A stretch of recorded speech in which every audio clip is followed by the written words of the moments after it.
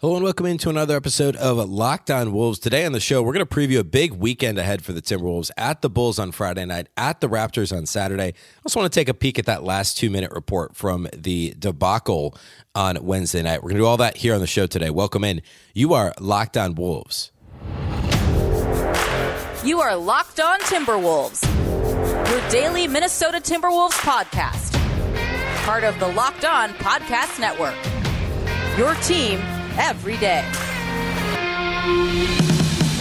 Hello and welcome to the Locked On Wolves podcast, part of the Locked On Podcast Network, your team every day. My name is Ben Beacon. I'm the host of Locked On Wolves. This episode is brought to you by FanDuel Sportsbook, official sportsbook partner of Locked On. Make every moment more. Visit FanDuel.com/LockedOn today to get started. Happy Friday, everybody. Happy weekend and happy Timberwolves game day. Big thank you, first of all, for making Locked On Wolves your first listen every day. Of course, Locked On Wolves is free and available everywhere. That includes YouTube as well as all of your favorite audio platforms. You can also watch on the Locked On Sports Minnesota app on both Roku and Amazon Fire TV.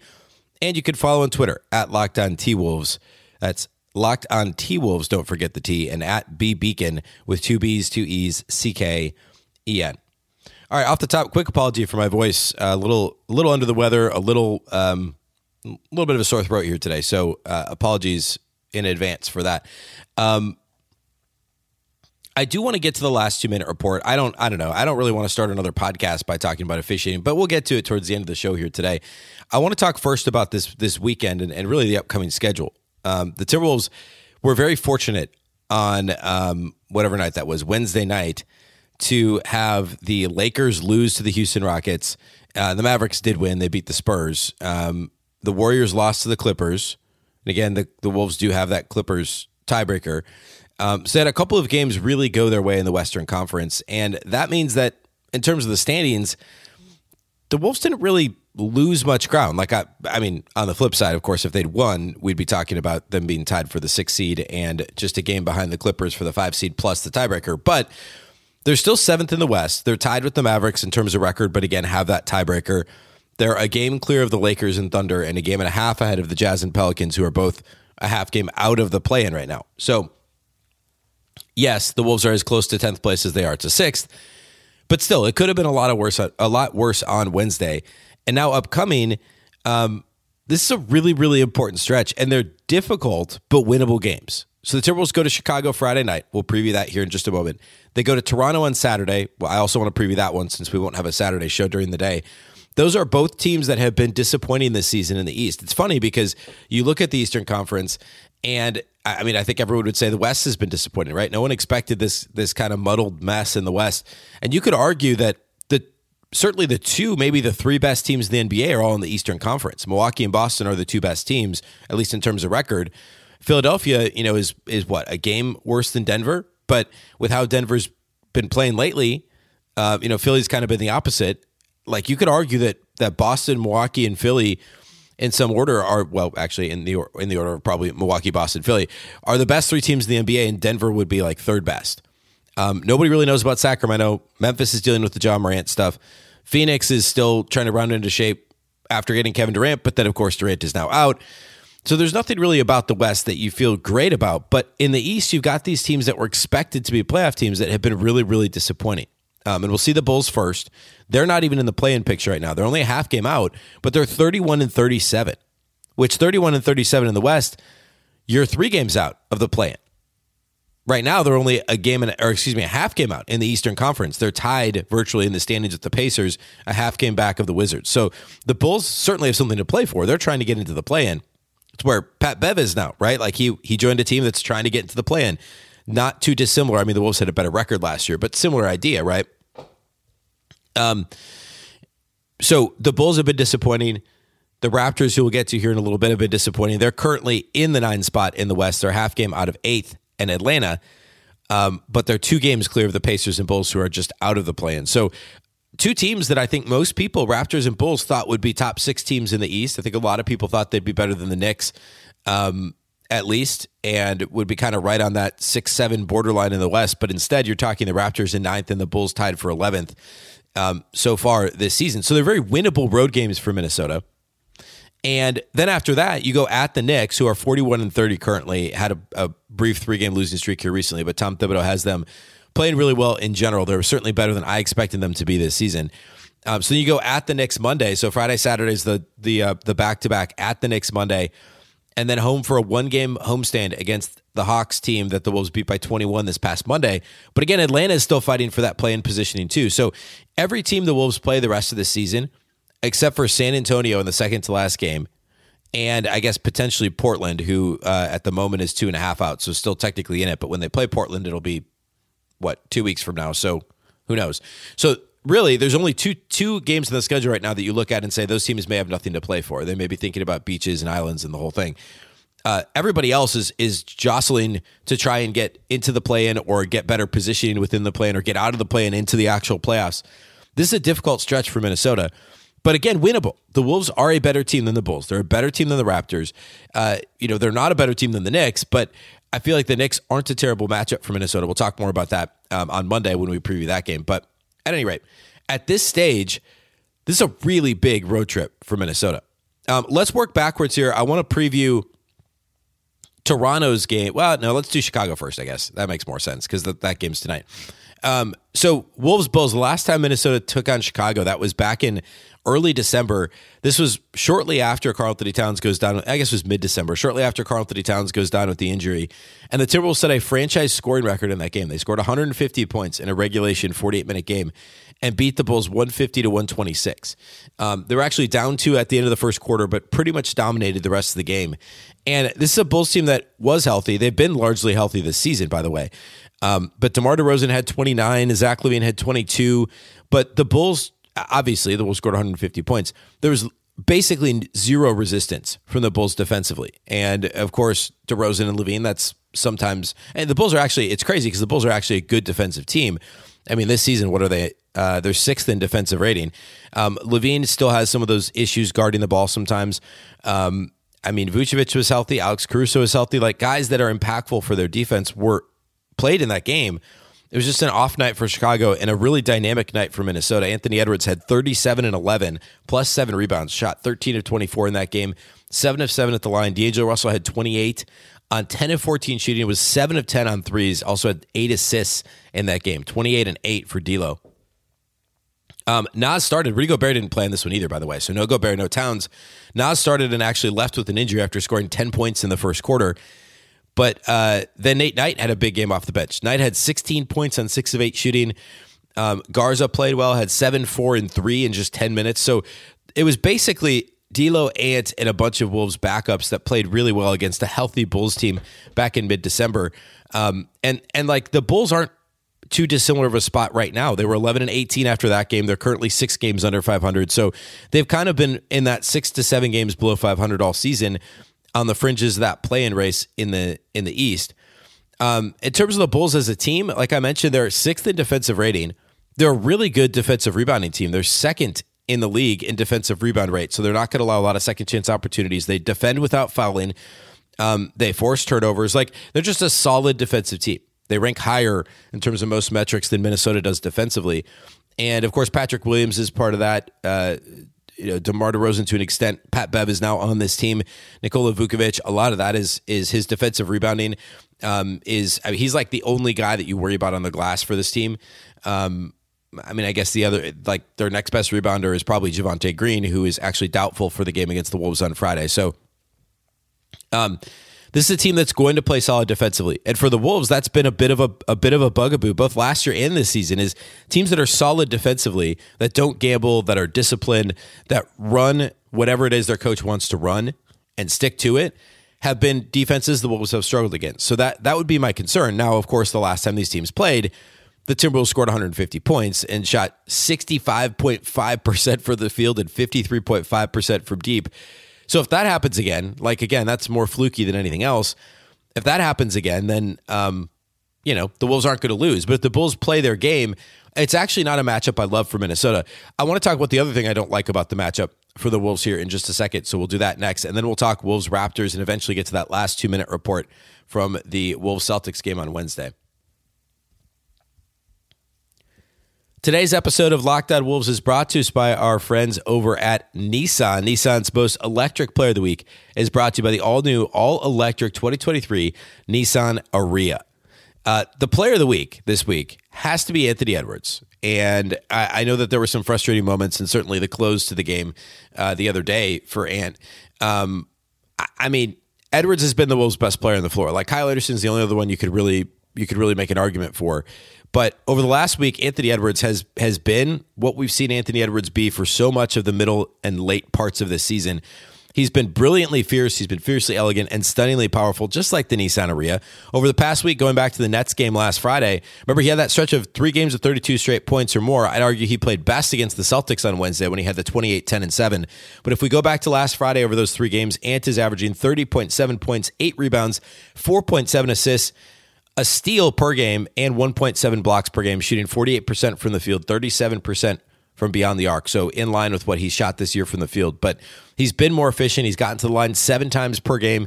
Hasn't shot free throws great, but has gotten there. And again, it's because he's elegantly powerful. That's what Ant does. He gets into the paint. He gets to the line when he actually gets the calls, and he's impactful in the game that way.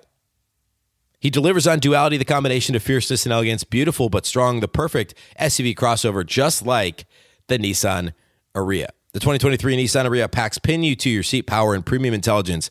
All-in-one EV, the all-new, all-electric 2023 Nissan Ariya.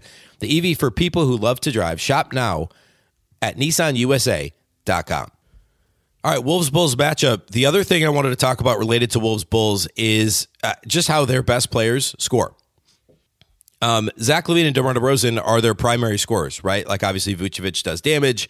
He does his thing on the glass, but Zach LaVine and DeMar DeRozan are where the Bulls get the majority of their scoring, and they do a lot of their damage from mid-range. DeMar DeRozan is one of the most frequent and prolific mid-range jump shooters we've seen in this generation of NBA players, and he's shooting 27% of his shot attempts are coming from between 10 and 16 feet. He's shooting 50% in that range, which is nuts for how much he shoots there. 34%, so more than 1 in 3 of his shots are coming from that longer mid-range, that 16 foot out to the arc, and he's making almost 46% of those shots.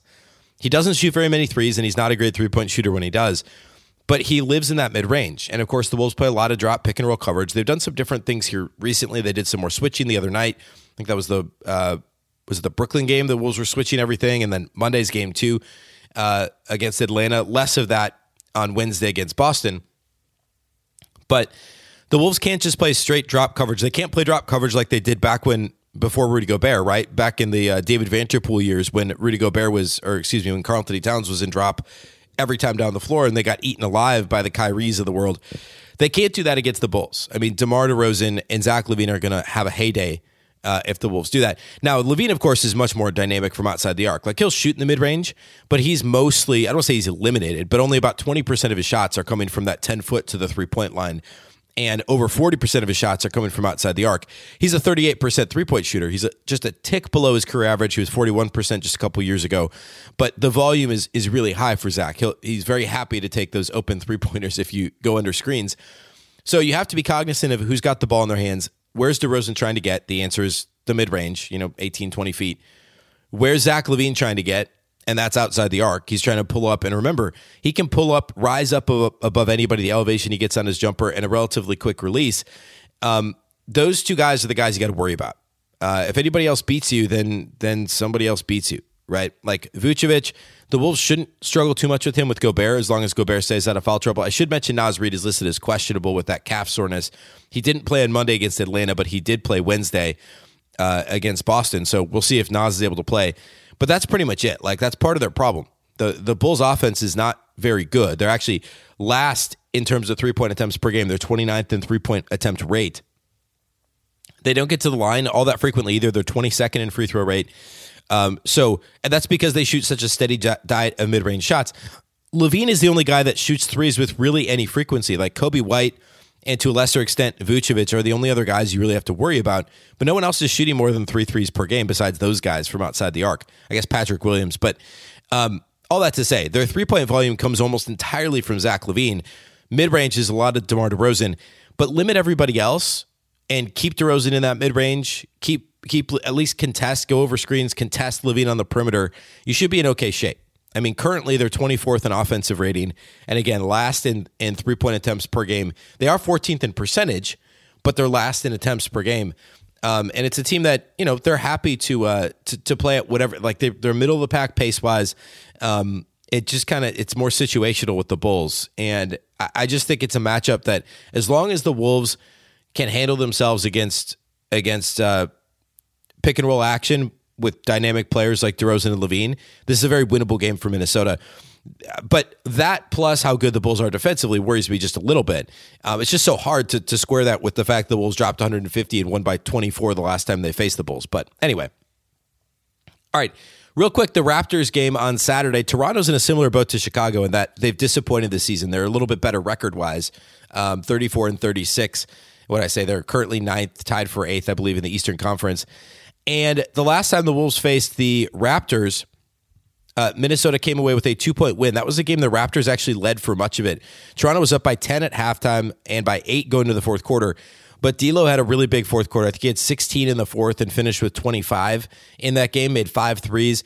Ant had 23. This was another game that both Rudy Gobert and Karl-Anthony Towns missed. Nas only played 22 minutes, but the Wolves played small for a good chunk of the game. Nate Knight and Garza combined for 15 and 5 off the bench in a combined 23 minutes. So they actually played quite a bit of small ball in this game, the Wolves did. Kyle Anderson played some center. You had Taurean Prince played 24 minutes off the bench. Kyle Anderson had 20 points, 10 rebounds, 6 assists in the game against Toronto. And next to D'Lo was the best player on the floor for the Wolves. Ant had 23, but it was relatively inefficient. 5 of 16 from the field, 2 of 8 from 3. Had 5 turnovers. And Toronto, again, they've been a disappointing defensive team. I mean, you look at their roster, and you're expecting the Pascal Siakams and the OG Anunobys and those guys to really Fred VanVleet. Like, you're talking about guys that are fantastic defenders in general. Why are they 17th in defensive rating as a team? Scotty Barnes maybe hasn't taken a leap like many would have expected, but like that's a good roster, right? Siakam, VanVleet, Anunoby, Barnes, Gary Trent Jr. They traded for Jakob Poeltl at the deadline. Precious Achiuwa, like they've got depth on this roster, and I mean, it's maybe a little top heavy because the starting lineup is so good, but like in comparison to the Bulls only have 4 guys averaging 10 or more points per game, and one of them is averaging exactly 10. The Raptors, this is such a crude way to look at this, but like I think it paints a picture. They have 3 guys averaging more than 11 points per game.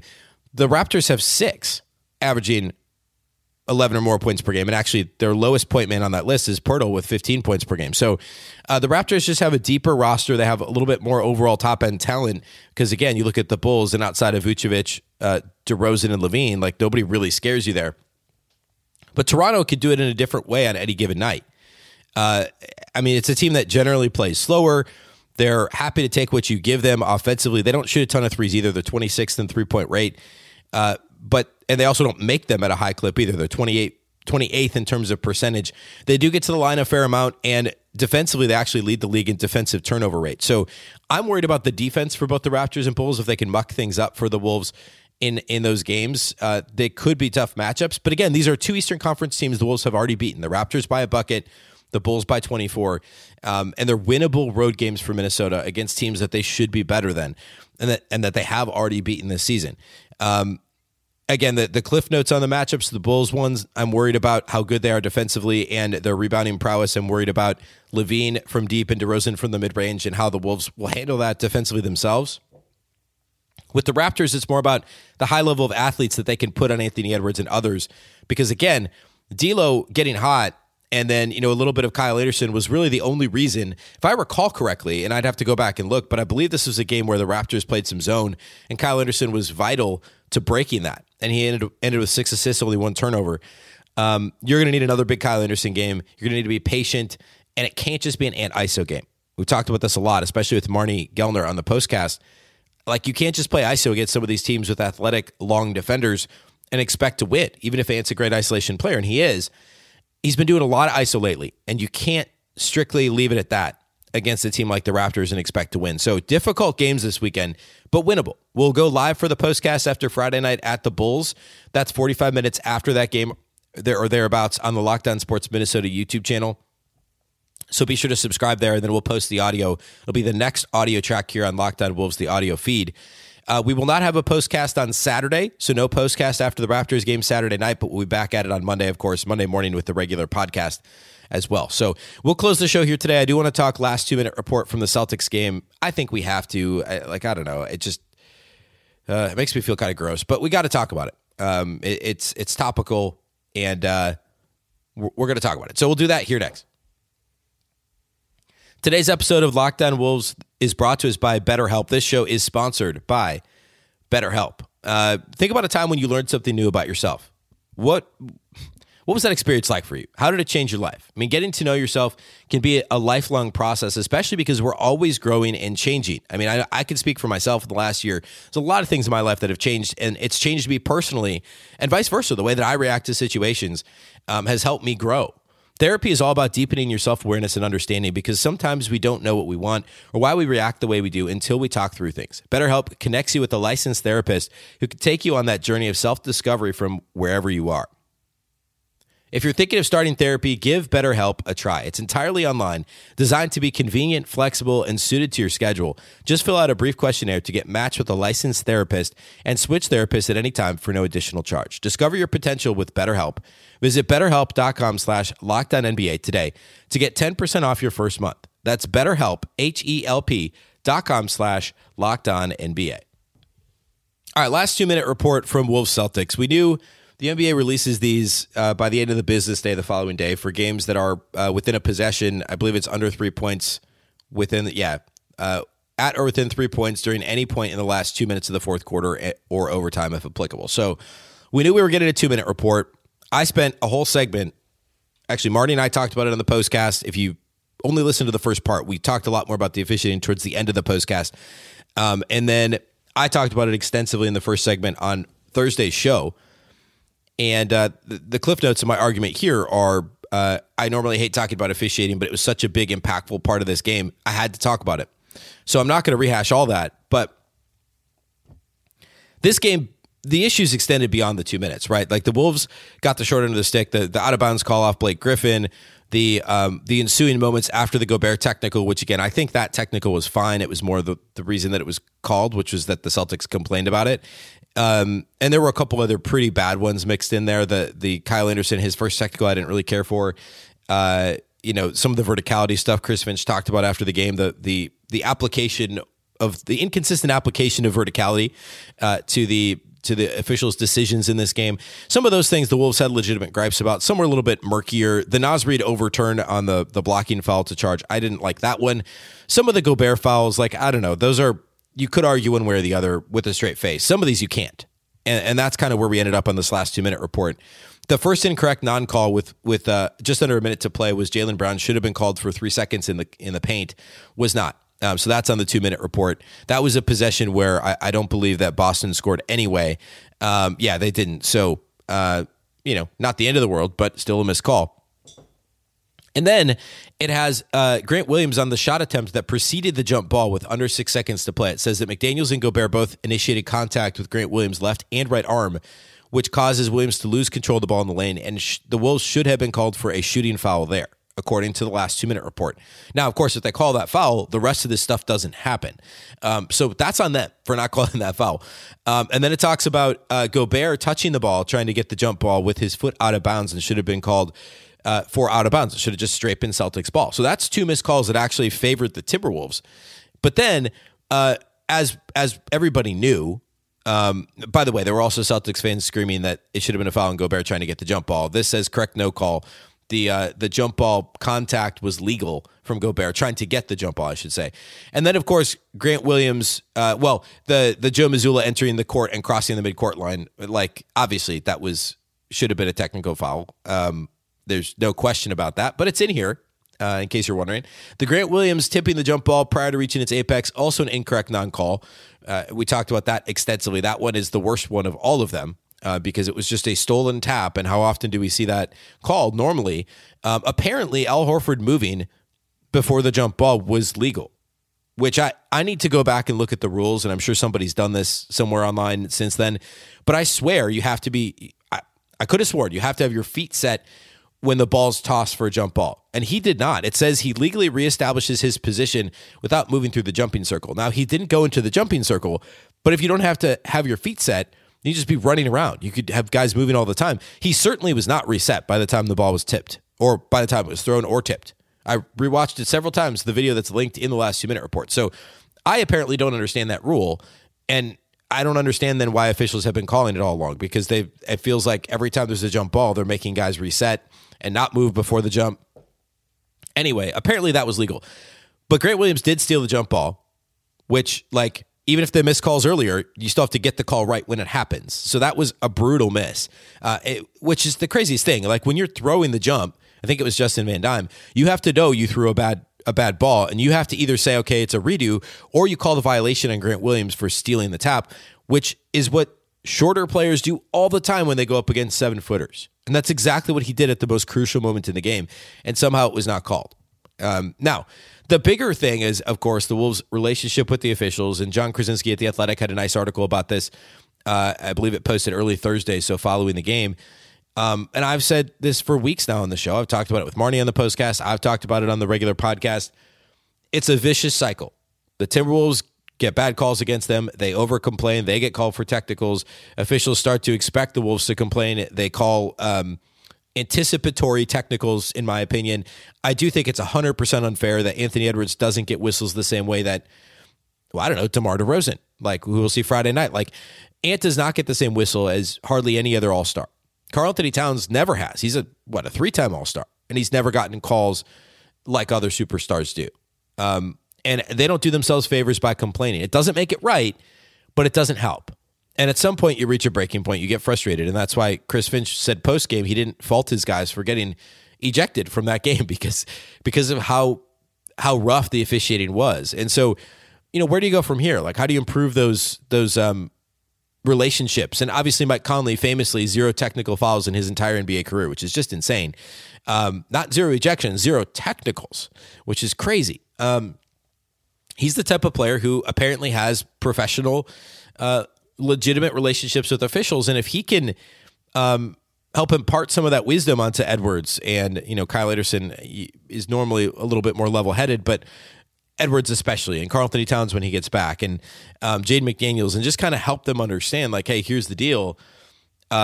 Or perhaps it's the other way, right? Perhaps he's translated for the officials to be like, hey, man, like, I've been around a while, and I've seen a lot of stuff, and this Timberwolves team is getting the short end of the stick a lot. Like, that's a lot to ask Mike Conley to do, but it's true. I mean, the Wolves have not gotten a good whistle all season, and it doesn't change the fact that they don't respond well. But like I said, it's a vicious cycle. It's a vicious cycle. All right. We'll be back tonight after Wolves Bulls. We'll do the live postcast on Locked On Sports Minnesota, and the audio is, of course, on the audio feed you're listening to now. But again, the video is on Locked On Sports Minnesota. So we'll see you tonight. Of course, be back Monday with the regular show. We'll recap the weekend, preview the Wolves game on Monday against the Knicks as well. A big thank you for making Locked On Wolves your first listen every day. Of course, the show is free and available everywhere, including YouTube, as well as all of your favorite audio platforms. You can also watch on Locked On Sports Minnesota. That's an app, or on both the Roku and Amazon Fire TV app, You can also follow on Twitter at Locked On T-Wolves and at BBeacon with 2 B's, 2 E's, CKEN. Of course, the Locked On Wolves podcast is part of the Locked On Podcast Network. Remember, the Locked On Network is your local experts on all the biggest stories. Now you can make your second listen the game-to-game NBA podcast, every moment, every top performance, and every result. Locked On Game to Game covers every game from across the NBA with local analysis that only Locked On can deliver. Follow Game to Game on Locked On NBA, available on the Odyssey app, YouTube, and wherever you get your podcasts. Once again, I'm Ben Beacon. This is the Locked On Wolves podcast, and we'll catch you next time.